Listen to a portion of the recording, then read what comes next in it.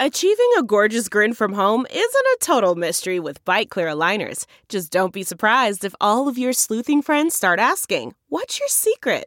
Begin by ordering your at-home impression kit today for only $14.95. Byte Clear aligners are doctor-directed and delivered to your door. Treatment costs thousands less than braces. Plus, they offer flexible financing, accept eligible insurance, and you can pay with your HSA FSA. Get 80% off your impression kit when you use code WONDERY at Byte.com. That's BYTE.com. Start your confidence journey today with Byte. We're driven by the search for better. But when it comes to hiring, the best way to search for a candidate isn't to search at all. Don't search. Match. With Indeed. Leveraging over 140 million qualifications and preferences every day, Indeed's matching engine is constantly learning from your preferences. So the more you use Indeed, the better it gets.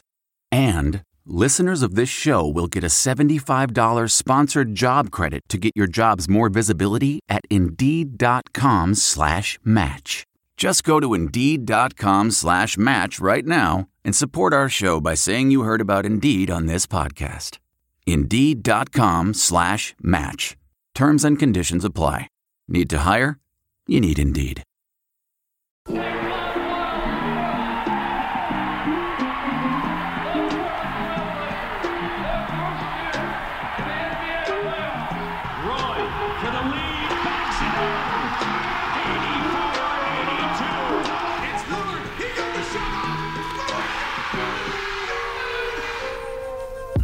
Welcome to the Church of Roy, a Sports Drink original podcast. Warning: today's show may include adult language. Now here are your hosts, Brian Wilcox and Steve Dewald. Welcome everybody to the latest episode of the Church of Roy podcast. I am your host, Steve Dewald, and joined our man in Denver, Brian Wilcox. How are you doing today, buddy? What's up, Steve? Good, man. Good. Just melting. Record highs for heat down here, so that's not great. Not ideal. Love it. Climate Loving change. Yeah, this is awesome. Yeah. How you doing, man? I'm good. I'm going to Montana later this week. Looks like it's going to be toasty there, but not like unbearable. Actually, strangely enough, like the Friday that we're going to be up, they're going to be outdoors a lot that day. It's like going to be like the high is like 59 that day. So it's like just this weird cold day. So, the Montana gods must have known I was going to be outside in my big, bald, sweaty head. So they have appeased me with some cool climate friendly weather. So You were about out of Gold Bond for the summer, so they're like, yeah, all right, we'll cool off. Dude, spray on Gold Bond. I'm keeping them in business. I can't go back to the straight powder. I mean, once you go the Gold Bond route, there's no going back. But I also, as you know, we've done a lot of fantasy football drafts. We talked about it a little bit this last week. Your boy got a little too wild on our Sunday draft, and I was making some homemade whiskey sours with me and my wife. And turns out like whiskey sours is just booze and sugar. That's all it is. And then the booze turns to sugar. So I was violently hungover on Monday. So I spent most of the holiday eating Ritz crackers, drinking 7-Up, and sitting in a dark room. So I'm old. I realize that sometimes I need to act my age. So that's my No guilt on Labor Day. You're good. Nope. That's what these unions fought for me to be a shithead. So, but anyway, let's actually talk about some basketball today. The Blazers like keep doing they're not like huge moves, but they just kind of keep churning this roster and trying to like tweak it and make it to where it's going to be a very interesting training camp.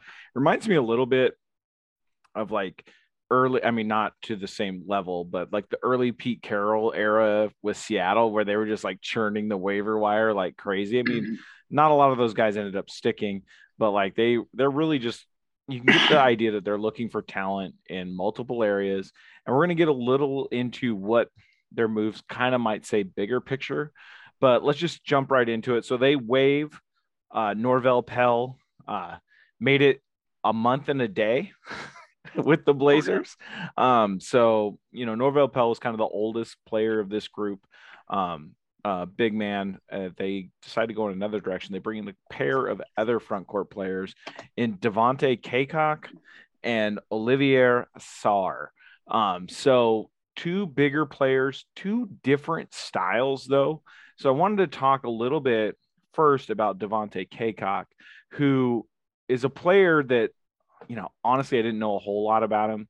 Was not really on my radar when he was coming into the NBA in 2019, but just a classic third big 6'7" rebounding specialist, like cut from the same cloth as Kenneth Faried. So 25 years old, went to UNC Wilmington.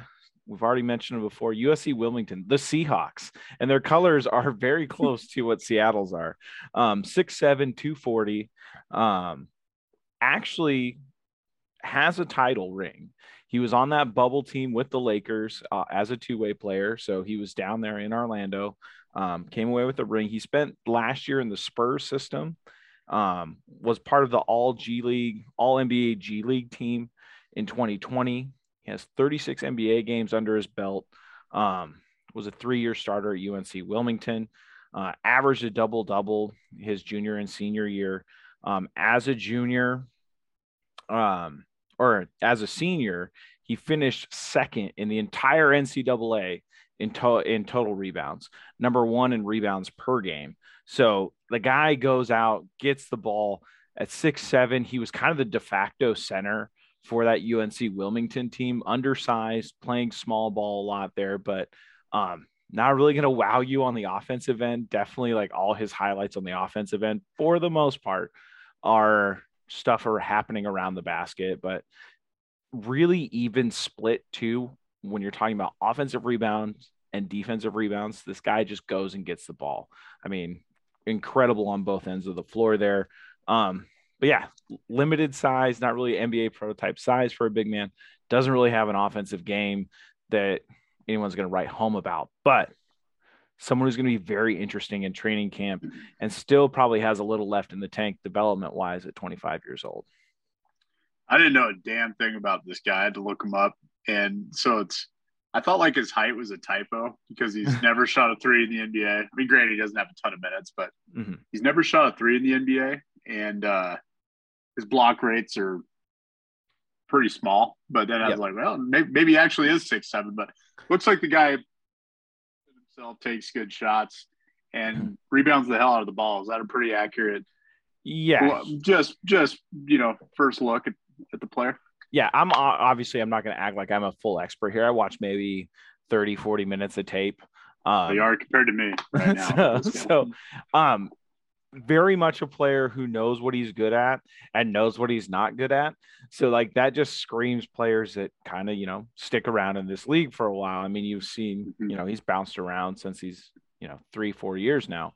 I like what he brings to the table for training camp. Even if he doesn't get that two-way slot, there's an open roster spot on this team. There's an open two-way slot on this team. So there's a lot of competition coming into here.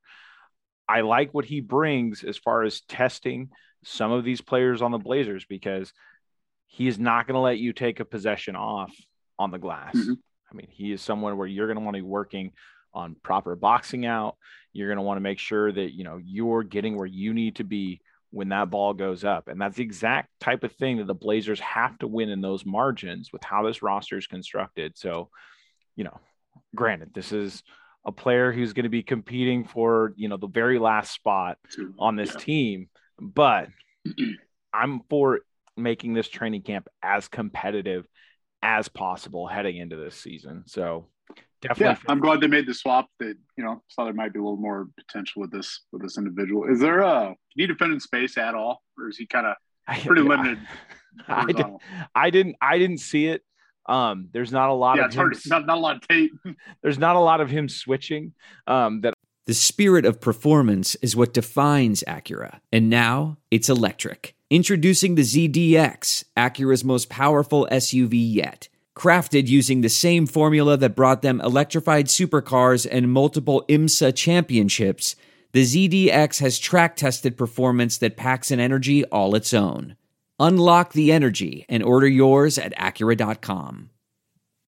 I want to tell you a story. It's a story about a scandal, broken relationships, gossip, rumors, money, corporate rivalry, and a broom. A performance-enhancing broom. My name is John Cullen. I'm a comedian, podcaster, and for 20 years, I was a semi-professional curler. And I want to tell you the story about how a single broom almost imploded the 500-year-old sport of curling. We felt like we were bringing a knife to a gunfight. It's the story of a superstar and his fall from grace. Well, I was being dragged through the mud. It's the story of two brother entrepreneurs with a dream. I said, that's great news. It's a story of intrigue. I still don't understand why we want to keep his name secret. The full story has never been told, so I'm going to tell it. Broomgate, how a broom almost killed curling. It was a year I'd like to forget. To listen to Broomgate, search for Broomgate in your favorite podcast app. That's all one word, Broomgate. I saw, like you said, his block rates are low, so you're not seeing him really like rotate to the weak side and, come away with some of those big time blocks, something you might, you see from Jeremy Grant, for instance. So that's just not there. Doesn't mean that he doesn't have it in his bag. I mean, he's definitely, his footwork is solid, and that shows, especially, defensive rebounding, but offensive rebounding especially. I mean, that's all positioning. So he definitely has that, does not waste a lot of movements in those settings. But again, I don't know if he can defend in space. But there is another player who definitely cannot defend in space, but he has a lot of upside, and that is the second player that the Blazers signed, and that is Olivier Sarr from France. He is a true 7-footer, 240 pounds, played 3 years at Wake Forest, and then when Danny Manning was removed from his position as head coach, he transitioned over to Kentucky. He started 25 games for them as his last year in college. 25 games. So played in a big time program, walked into that system. He has a very smooth shooting stroke, not high volume by any means, just a little over 1 per game, but shooting about 45% on those shots. Spent last year in the Thunder system. Same thing, still a low volume shooter from distance, but right around 45%. 7 points per game, win 22 games with the Thunder last year. So he played a little bit in the NBA last year. 4.2 rebounds per game. So kind of the exact opposite. Like if you could combine Sarr and Kaycock, you'd have like the perfect post player, but they come in separate packages. Just really that classic kind of French style player who I've talked about this before with like Jalen Horde, who actually they played together at Wake Forest. But fellow Frenchman, just all around skills. Like I think any player you get out of that French system, like they very much play positionless basketball at a young age. So they all have guard skills. They all have shooting skills. Like they're very well-rounded players. Now, Sarr has some glaring weaknesses here, and that is, defending in space. He has a very low block rate. He's not a great rebounder. At least his numbers don't reflect that. So very much a stretch 5, but not as stretchy on the defensive end where you're going to want to put him in different matchups. But of the two players, I think he has at least an archetype that's worth exploring. And I think he is, I think Adrian Bernisic pointed this out too. I don't know if it was in Blazers Edge Slack or on Twitter, but, kind of pointed out that of these players, he definitely seems like someone who might be eligible for that 2-way slot. I think he's someone that has a little bit more to give and might be worth, maybe trying to invest some time in. Yeah, to me, he's by far the more interesting prospect out of the two. Just seeing those shooting numbers, granted on low volume, but high percentage on free throws and from the floor all over. And so that's great. And, it kind of makes you wonder if there's not a little untapped potential here. It looked like he almost took a step backwards from his junior to senior year at Kentucky, where he was averaging 9 boards a game his junior year. And then that dropped down to, let's see here. It was not great. He was 5. But, a guy with that kind of touch and take a flyer on, I like it. I like having the size, at least in training camp, is great. The true 7-footer, 235 is good. Just have another big body in there. So out of the two, for me, this is what I really like. And I'd really love to see him carve out a 2-way spot. I think that'd be I've kind of hammered that we need a developmental big. This wouldn't be my first choice by any means, but if he could, kind of show a little more aggression and continue to stroke the ball, I think he'd be an interesting potential two-way guy. Yeah, I think at 23 years old, I mean, he's a little bit older on the development curve when you're talking about just like a raw prospect here, but some of the things he does is not stuff that's easily taught to a lot of these big guys. I mean, he definitely has a feel for being on the perimeter. For training camp purposes, it's going to be nice to have a big like that there to, force Drew Eubanks to have to come out on a shooter, to force Yusuf Nurkic in practice settings to come out onto a shooter. I think there's a lot of value there. Again, I think there's potential here for the future. I've been with you on this. This roster screams the need for a developmental big, especially a true 7-footer. So again, Blazers bringing a guy to camp who's above 6'8", that's a win. So cause for celebration. Let's go. So just to kind of take an overall look at what training camp's going to look like. So the guys who are going to be competing for potentially the last full roster spot, or more likely that second two-way slot, is going to be Isaiah Miller, who's a player that I really liked from UNC Greensboro. Just a defensive menace, played a big role, committed to playing both sides of the court, offense, defense, very committed to both of those.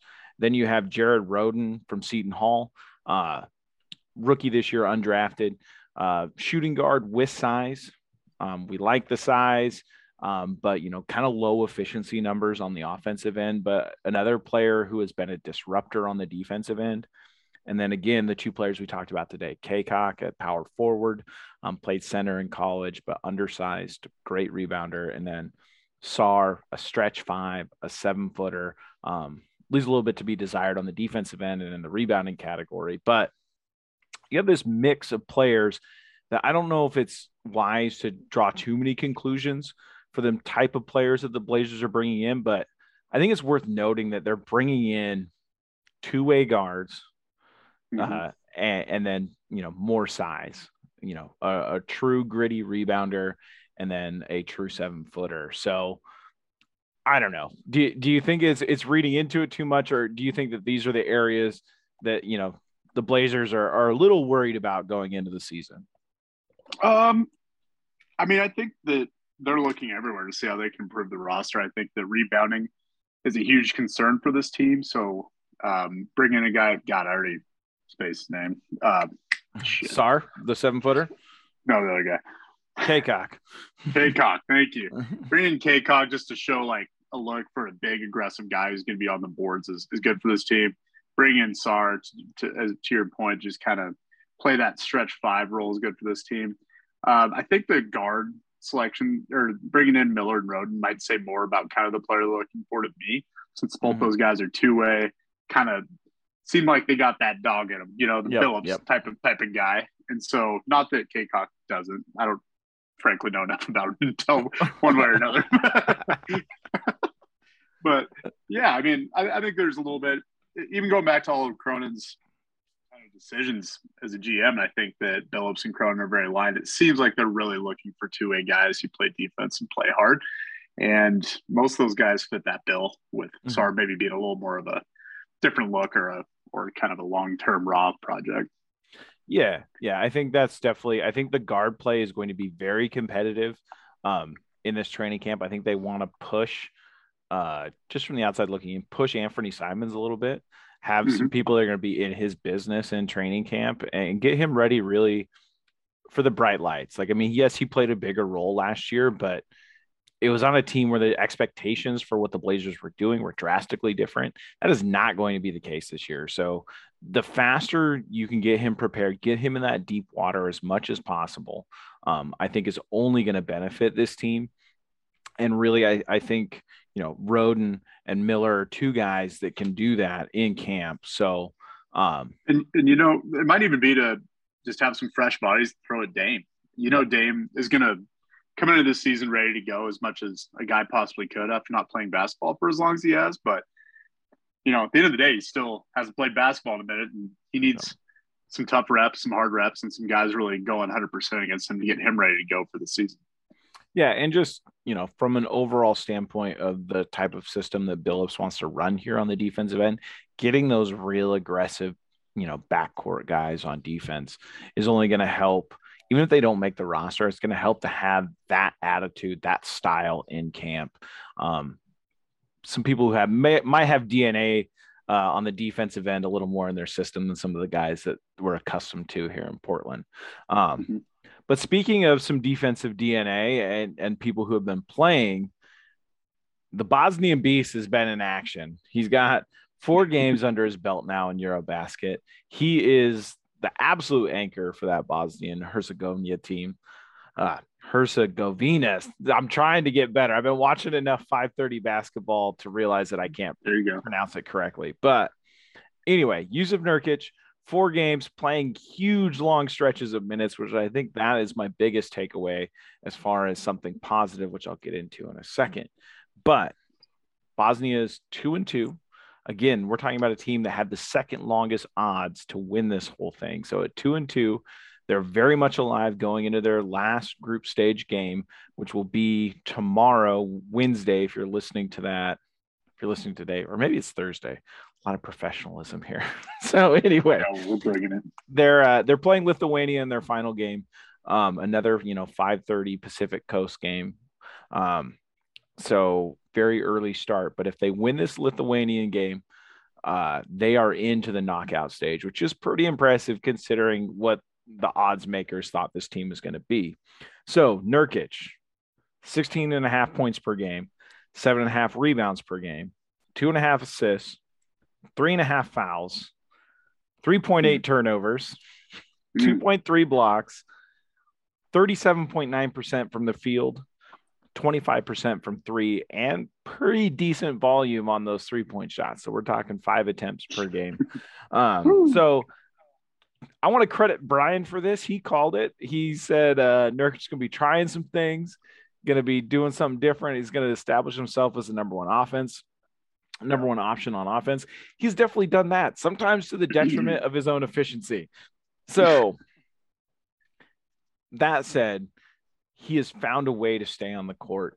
He had a little bit of foul trouble in that first game against Hungary, but really has battled through that. I mean, playing 29 minutes a game, really long stretches against, I believe it was Germany. He played the entire third quarter. So he looks like some of, the up and down roller coaster emotionally. He's very much one of the emotional leaders on this team, but he has found a way to stay effective and stay on the floor. Granted, Bosnia does not have a lot of backup options for him, but he's found a way to stay out there. He's found a way to stay competitive.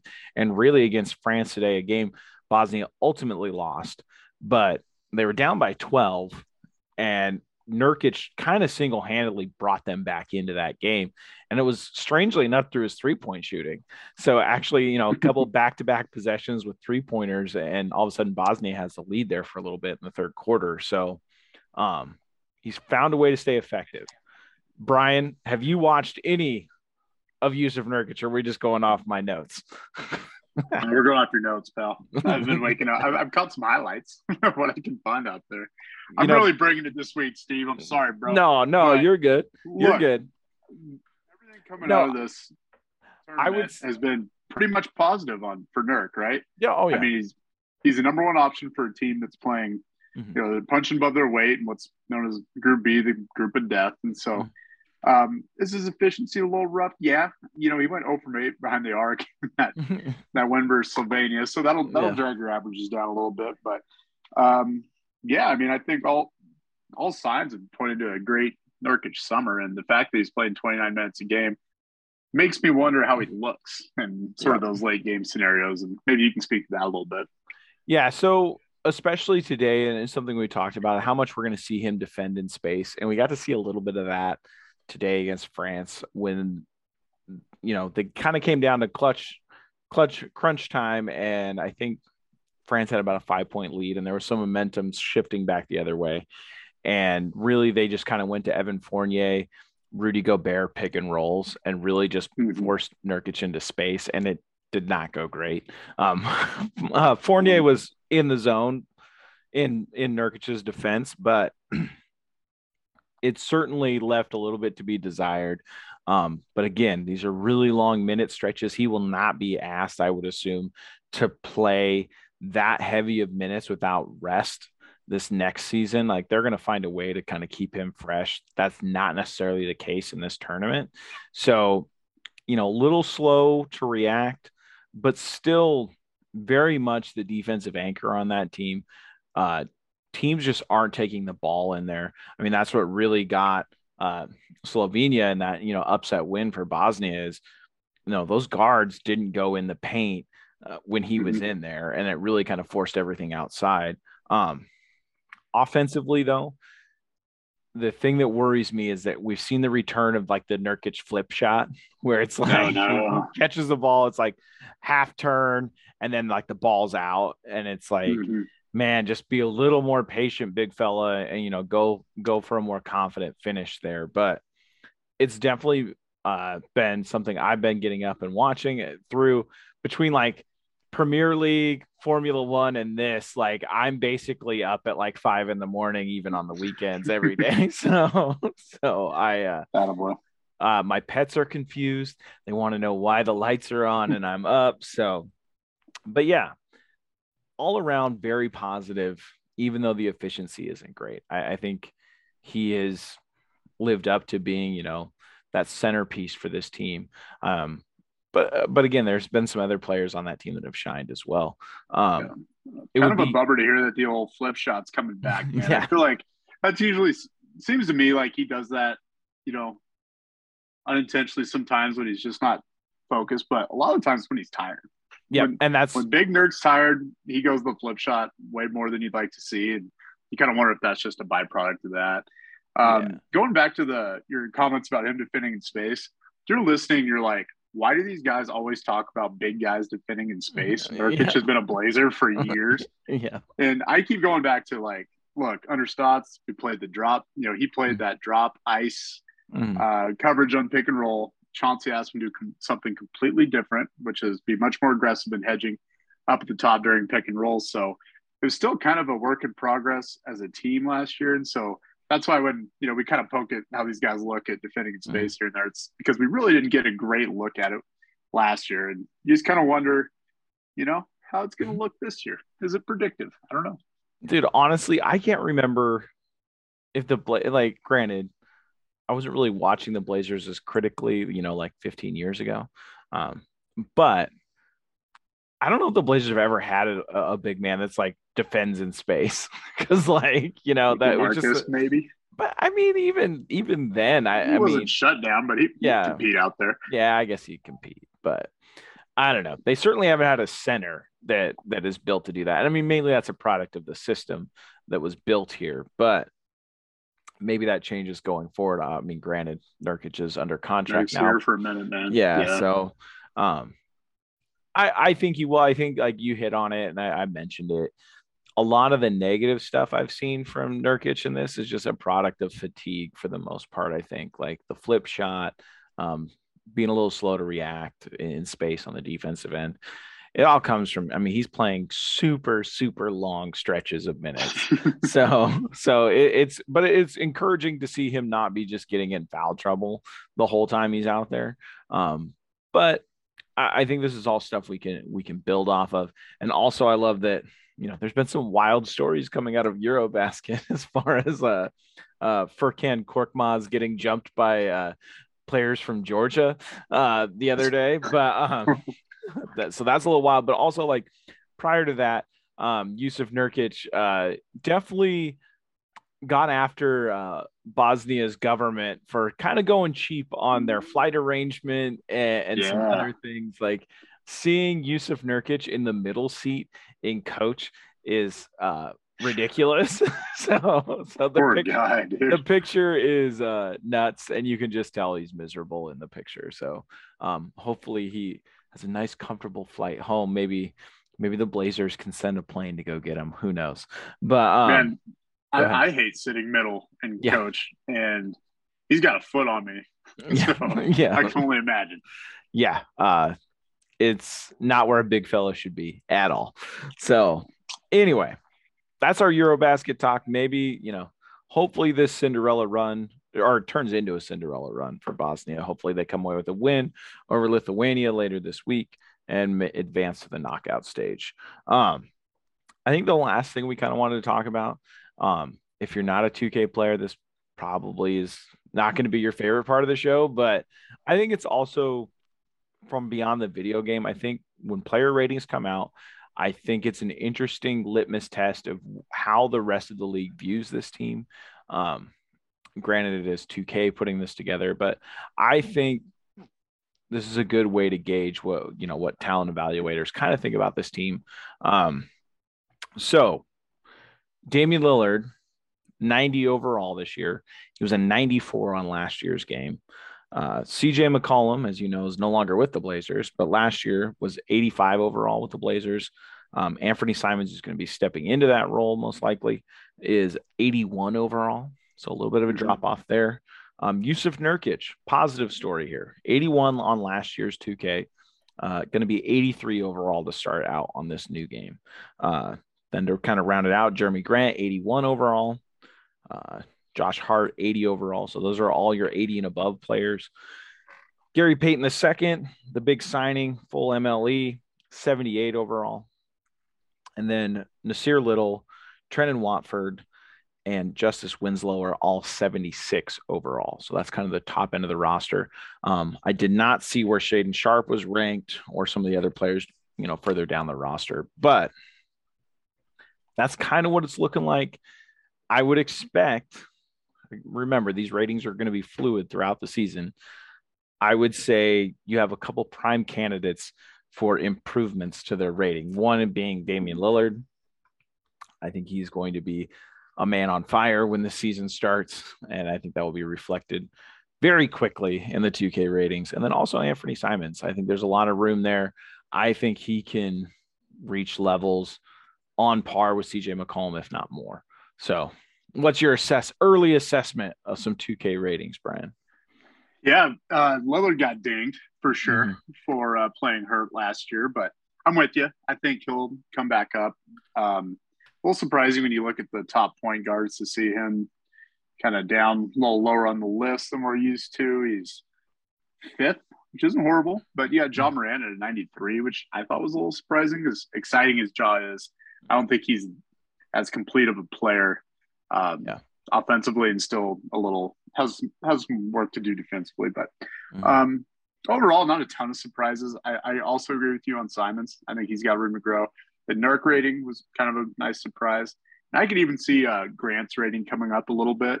Might be a little tough just in his role. I think that sometimes the 2K ratings kind of gravitate to counting stats, right? And his counting stats might not be there, but I just think he's going to be such a nice fit for this team. And just nice to see a 4 on the roster that's an 81. Yeah. It's been a minute. It's nice to see. And then also too, Josh Hart at 80 overall, and then Nasir Little at 76 kind of just continues that idea of, 2K has him rated above Nasir Little, which granted this is not the end all be all by any means, but we've seen it in Hoops Hype's rankings earlier this year. We're kind of getting the idea, at least people outside of Portland are really thinking that Josh Hart is going to be the starting 3 on this team, is what I'm kind of gathering from this. So if that is the case, you're looking at a Blazers starting 5 in 2K with, one player at 90, but then all your other starters are going to be at 80 or above if Josh Hart's your starting small forward. So, not a bad starting point, but, not really like the high ceiling we've seen in past 2K ratings, which, as we know, have really translated to a lot of titles here. So, yeah, and I think that aligns with our thoughts on those two as players, right? I think that in a vacuum, Josh Hart is a much better player than Nas Little, but just from a fit on this squad and the way minutes are staggered, I still think that, and kind of matchups too, I still kind of like Nas in that starting 3 spot, but I think it certainly could go either way, even though I think Nas does end up getting it. But only time will tell, Steve. Yep. All I know is I'm getting so washed at all these games.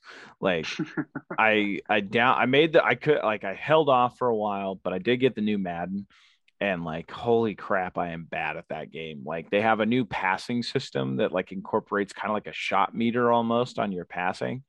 I am a pick machine on that game, baby. Like well, if you're playing with the Seahawks, Geno Smith or Drew Lock could probably throw picks no matter how accurate that pass is, Steve. Well, I'm playing with Tua Tagovailoa, and that's right.